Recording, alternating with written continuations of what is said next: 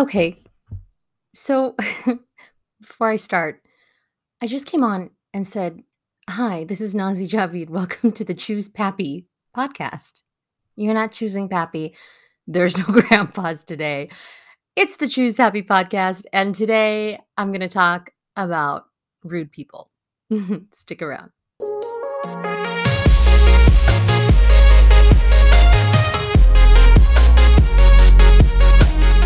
Okay, welcome back. So now that I got the giggles out of my system, let's talk about something serious. And this is going to be a short session. I just needed to vent because people are jerks. So I'm scrolling through my newsfeed on Facebook tonight and I come across an article and it's from Mount Shasta News and it talks about a train derailing near the site of a major railroad chemical spill back in the day. And it talks about 20 rail cars that ran off the tracks Friday afternoon near the site of a railroad chemical spill that happened 30 years ago.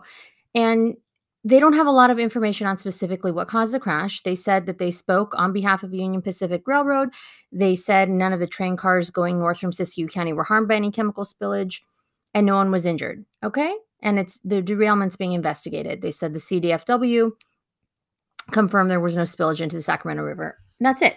Really compelling photos of this train and the train cars that crashed. I said, okay, wow, those are pretty compelling images. And I went to go like the post, and in the comments is this viewer or reader in this case. Anyway, in the comments, there's this reader, and his name's Michael, but I'm not going to give you his last name. But he says this to Mount Shasta News, right? He says, "So in other words, you don't have any, quote, actual news for us, just that it happened. There's nothing to report, no details, just the sheer fact that it happened near a place where a deadly spill happened 30 years ago? Question mark. Great story, Webster." And I'm thinking, Michael, what is so bad in your life today that you have to go out of your way to shit on someone else? Why are you so negative? And this triggered me because I see this all the time in my job, in my line of work. People are so rude and entitled, and they feel like journalists owe them something. And in a lot of respects, we do. We serve the public, we deliver the information that we are able to obtain. I don't know what the story is behind this particular story because it wasn't my news organization, but I know journalists, we always do our best to get the most information that we can. There's investigation. When we say it's under investigation, that means it's under investigation. They don't have all the details at this moment because it just happened. Anyway, the point being is that there are a lot of trolls like this who are just miserable in their lives that they find it necessary to take time out of their day to go and poop on somebody else for no reason other than I can't even rationalize it because I don't think like this person. But people do this all the time. They do this in the news and things that we post on social media. If they don't like the topic of it, they attribute it to the author. A lot of times the author is maybe the Associated Press or, a major news network. It's not even a local thing. And they'll literally bash me or the people who work for me or work with me or my other media colleagues at competition, whatever it is.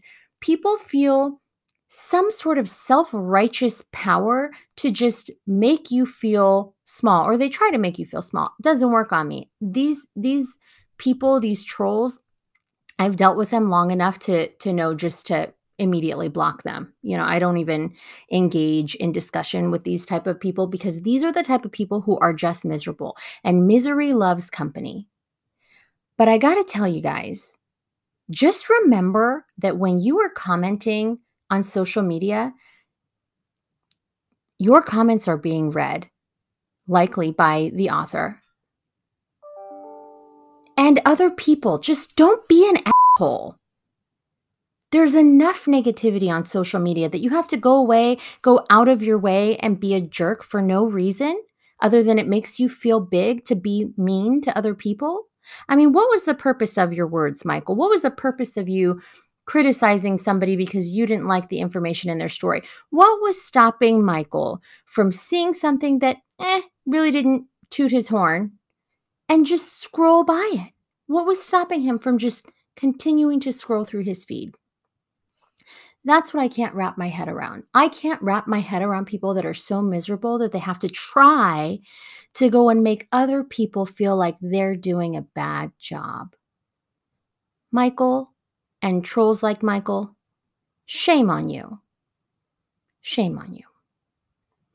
Because what I think is that you've got something going on in your life and people are making you feel small. And instead of trying to do something positive and be there for others and be of service to others to help you feel better, you feel like it's okay for you to go poop on somebody else's day so that you can feel big. And that's a really sad and pathetic life to live. That's not the life that I like to live today. I like to choose to be happy. I like to choose positivity. And by golly, if I see something on social media that I don't like, I scroll by it and I move along. And you should too, because life is too short. So just remember to choose happy.